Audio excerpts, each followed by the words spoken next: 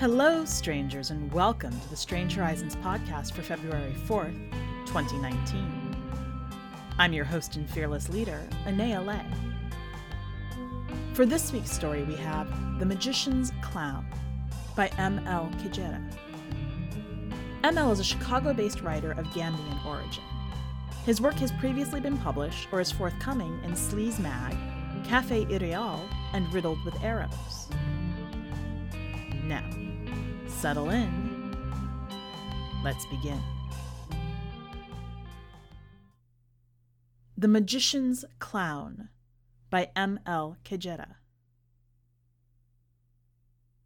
This is Hamlin, Woodhenge, or anywhere they swear that their forefathers never sacrificed children. The calendar indicates that it is the tail end of this interminable winter. The snow, up to the woman's iridescent striped knee socks, blocking her old school's gym entrance, says otherwise. The ritual will have to be held. The stage stands at the north of the gym. The faux backdrop, cellophane vines and roses, papier-mâché streams and plastic leaves, exudes a chilly aura. The woman finds Heinrich the Magnanimous and Propo on the stage. Heinrich is in a form-fitting suit and thin tie. Under a crimson wig, Propo wears an oversized coat and mismatched polka-dotted and checkered suspenders. A bulbous navy nose hangs off his face. They had worn much the same outfits 25 years ago. They had stood at the same spots. A few clownishly long steps away from one another, the magician and his clown practiced juggling. "You're dropping balls, Propo. Have your hands finally atrophied? You've yet to find me a suitable replacement." "I can't catch 'cause you can't throw, O magnanimous one, and I'm not ready to be put on ice just yet, am I?" The clown drops another ball. "How am I to bring in spring with you constantly mucking up my act?" says the magician. "Good evening," the woman says after clearing her throat. "I believe I might be of service." "And who are you, then, missy?" Propo says. "I am an old volunteer of yours, Heinrich, and I offer myself as your clown." "What? You think I wears these bloomers 'cause of my figure? He's already got a clown, don't he?" "Much to my annoyance, the buffoon has a point," Heinrich says. "This inept failure," she says. "What if there's another volunteer who doesn't find Propo convincing? Another little girl who just won't laugh?" "Now you watch your tongue," says the clown. "Take me on, Heinrich. Has this would-be clown garnered any laughs for you, ever? Even during trivial performances?" "Is this a wayward student of yours, Propo?" asks the magician. "Never seen her in my life." "I will have to ask you to leave," says Heinrich. "We have much to practice." "The children will be here soon," the woman says. "Do you think the same trick will work twice? Would you risk spring?" 25 years ago, all the children in the town were introduced to the dreaded season. None of them had ever lived through true winters, as the girls' parents called them. Then, one day, when the forecasts had augured clear skies, the town was drenched in a blinding blizzard. No birds flew, and voices froze in throats. The children were called to walk alone to their school's gymnasium for the ritual. Some of them were lost to the snow and never mentioned again. Silence was the town's way. The ritual was as nameless as it was timeless. No historical texts made any direct mention of it. Scholars wrote only that endless winters suddenly gave way to spring. The townspeople feared their very words might render it powerless. They only referred to it in the oblique. A week of dark skies, and parents might ask each other, "Think we'll need to gather the children this year?" The ritual involved a virtuous stage, a crowd of children, an unwilling volunteer, a magician, and a clown. The volunteer was to laugh. Through them, the other children laughed, and the laughter became spring. Before the mantle of ritualistic clown or magician could be passed down from performer to performer, a trial of skill was necessary. The junior magician or clown would challenge their senior. For clowns, the senior magician served as audience and adjudicator. For magicians, the clown filled this purpose.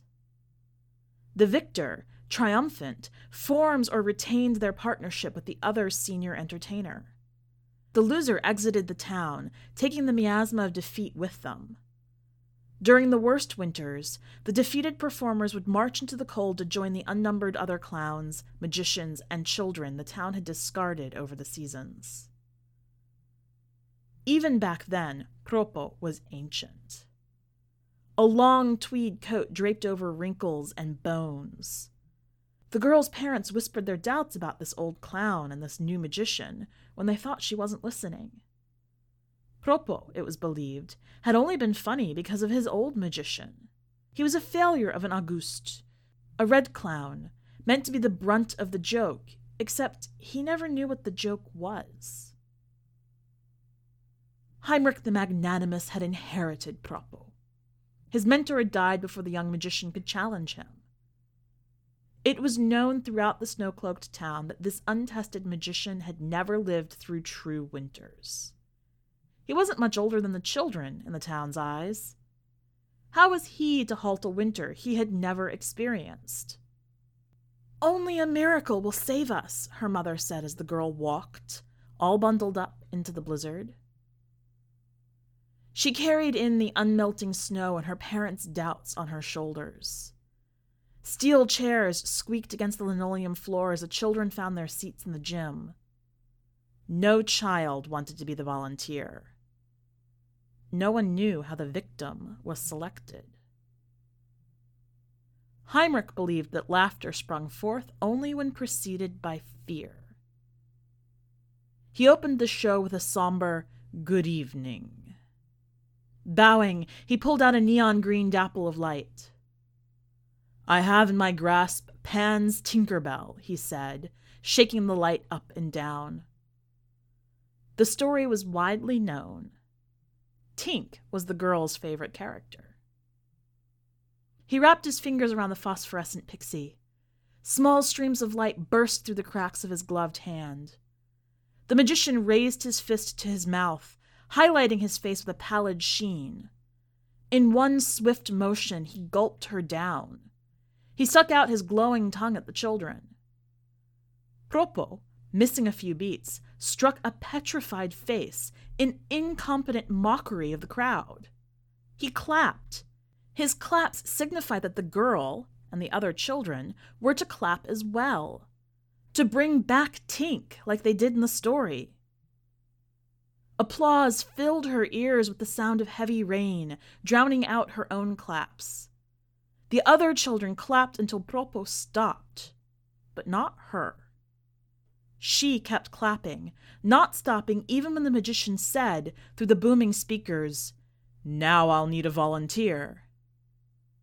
"No! Bring back Tink!" she screamed. "Spit her out!" "Ah, I think I hear her," laughed the magician. Ears pricked, he craned his neck from left to right, echolocating his prey. Propo, meanwhile, mimicked the squirming children. He would point to random members of the audience and start shaking, pantaloons blurring with the motion. As the girls' claps echoed, Heinrich dragged her onto the stage.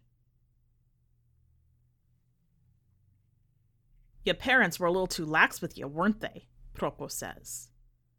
"You should know better than to speak so free of the ritual."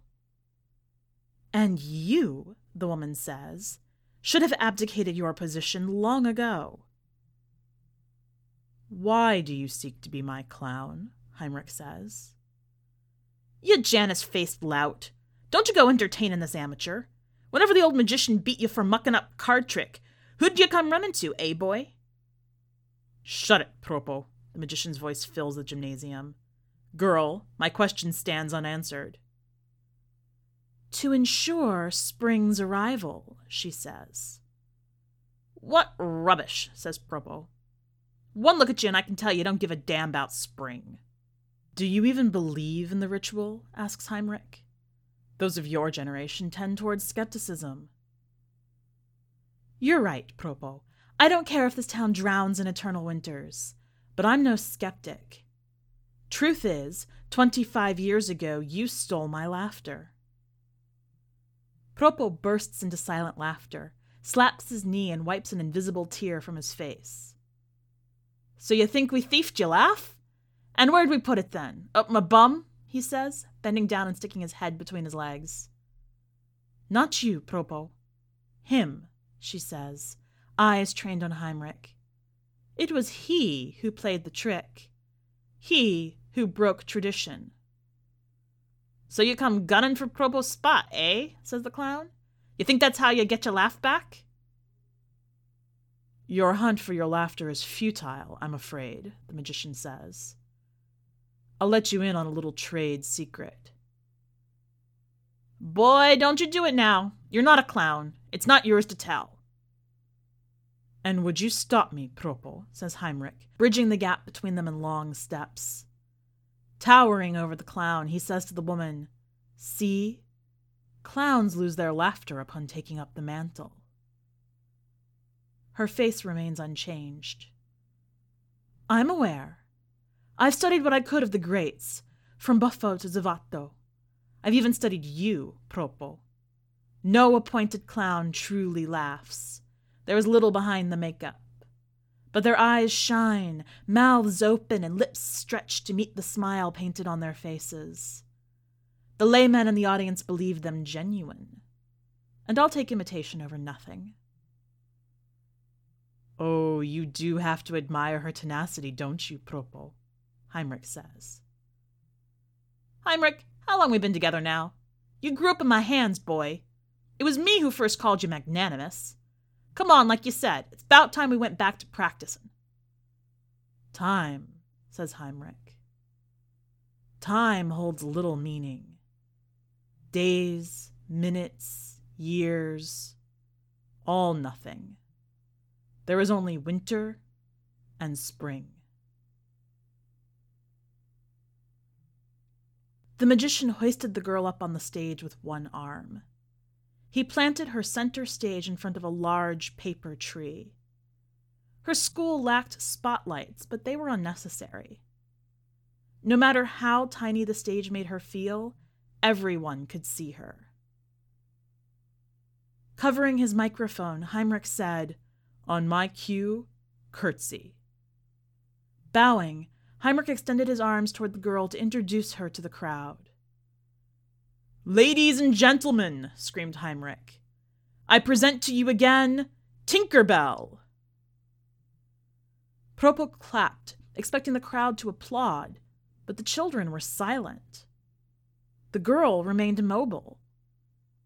She thought that the magician, who now cast her a furious glare, would eat her as he had eaten Tink. I'm sorry, she said. I don't know how to curtsy. Turn around, said Heinrich. The buffoon is going to make you laugh. The girl did so on command without even asking what a buffoon was. Propo, the spindly branches of the cardboard tree behind him, stretched her a smile.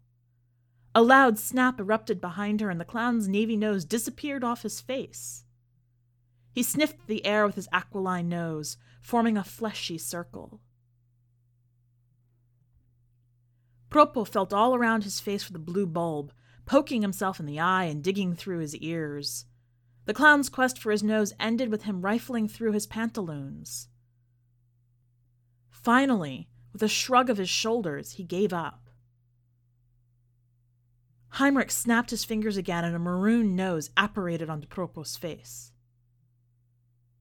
She was to laugh. This much the girl understood. But it was all she could do to stay in her shivering skin. The girl turned back around to Heinrich. Clapping, she said, "Bring Tink back." The magician ignored her request. His chest heaved up and down like a seething dragon's. From behind her, the girl heard Propo say, "Now come on, missy. We're in need of your laugh, not your applause." "Did you not find the buffoon's antics funny?" asked Heinrich, neck tightening with each word. "It was a trick. A stupid trick," the girl said, bruising her palms with relentless clapping.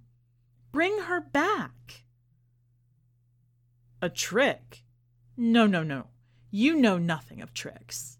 Here, let me show you." The magician snapped both hands and was now juggling 3 balls, violet, amber, and chartreuse.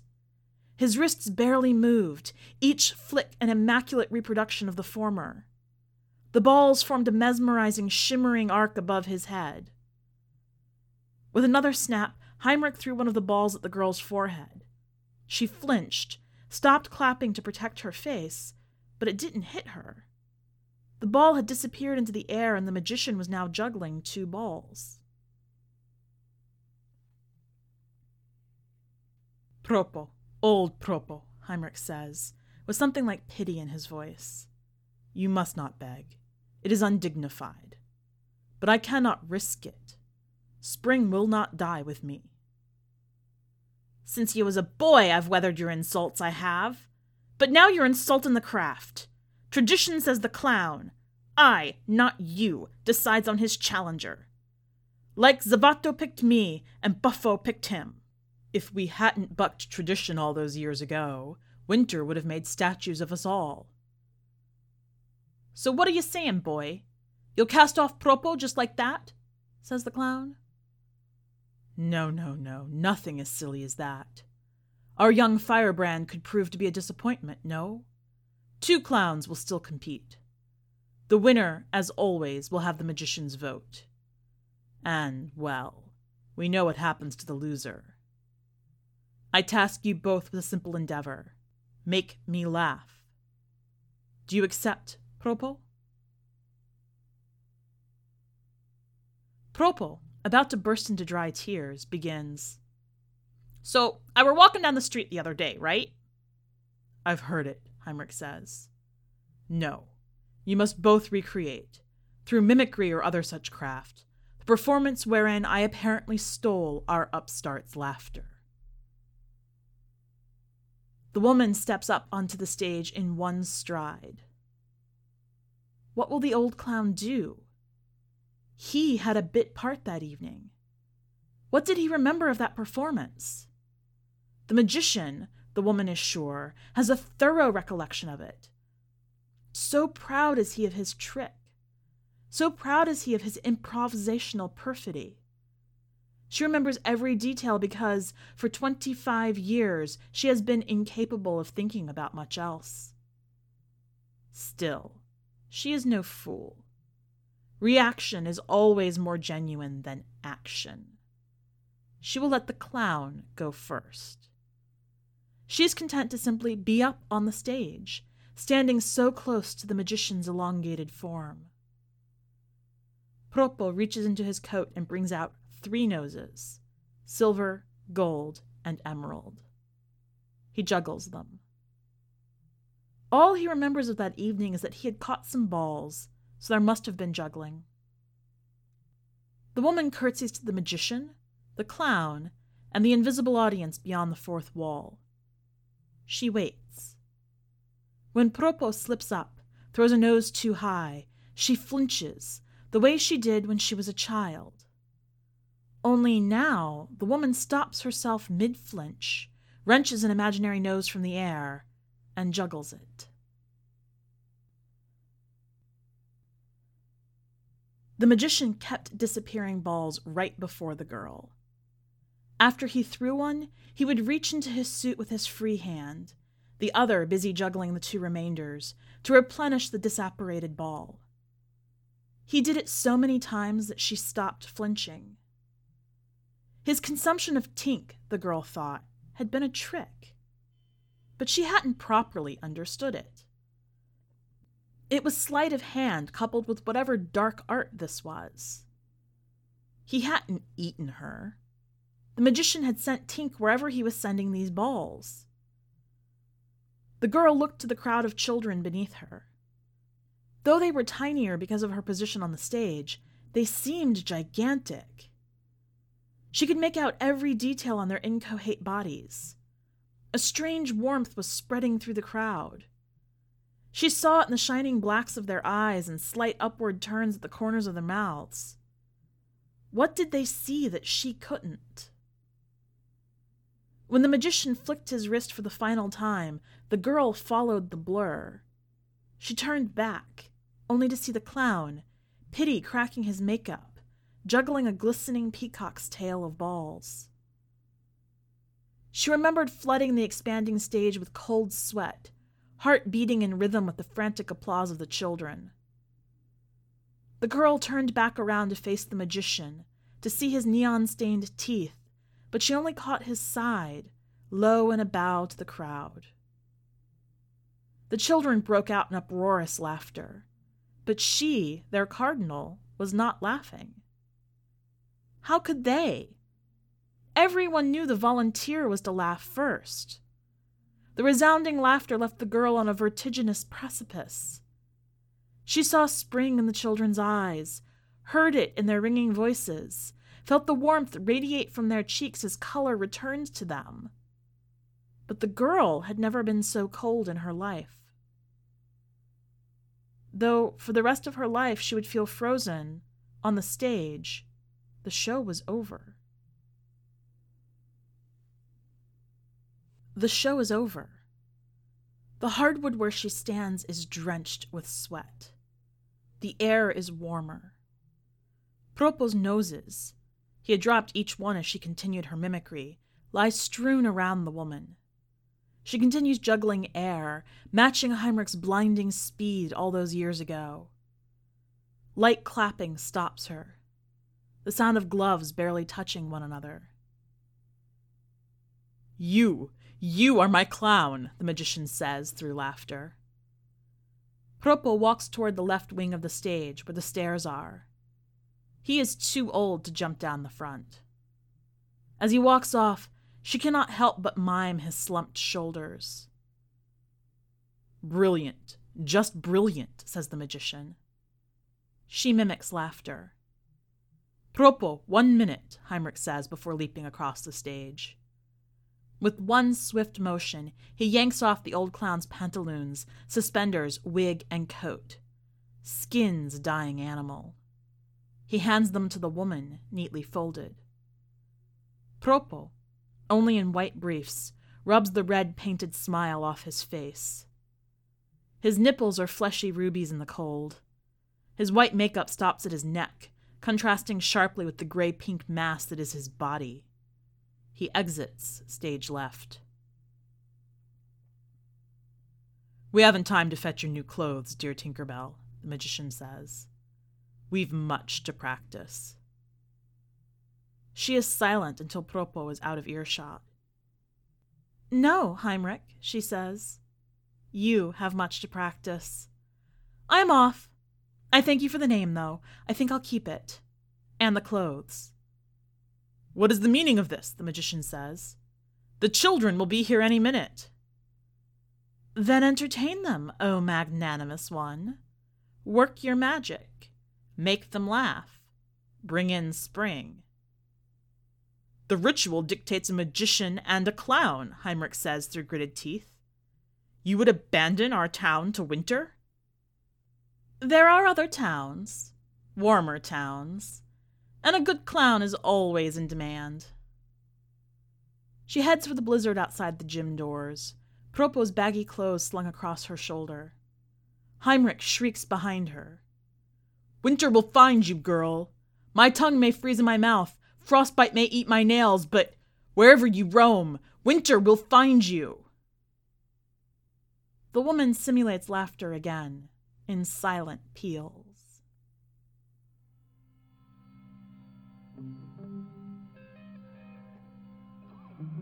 Welcome back.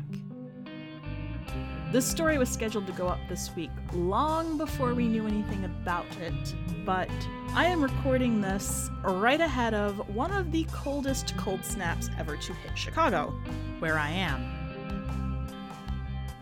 Unlike Heinrich, however, I'm pretty delighted with the weather. I love winter, and getting this extra triple dose is making me very pleased. Sorry, everyone else who is just miserable and sad. Tinkerbell here, however, is a little bit my hero because an unending, brutal winter just sounds delightful to me. There's a lot of neat stuff in the story, focusing on the price that one will pay in order to stave off disaster and what sacrifices are worth and how you value relationships and tradition, but at the end of the day, I think what really matters here is the sense of justice that we get for Tinkerbell as she struts off to go somewhere else. Simulating a smile is a little bit of a hollow victory, but it's more than she had at the beginning of the story. What caught your attention about this story? Talk to me all about it, especially if you are currently encrusted in ice and frosty weather. But even if you have sunshine and warmth, I think that there's plenty here for you to share about. And if you're looking for other things to occupy you while you're either staying warm or provoking jealousy from the frozen, make sure you check out the rest of this week's content. The poem is Majorana by Hal Wai-Zhang. One last note before you go. Strange Horizons is an entirely volunteer organization supported by donations from our fans and community. If you'd like to support us, check out the donate link on the website. That's all for this week. Until next time, stay strange.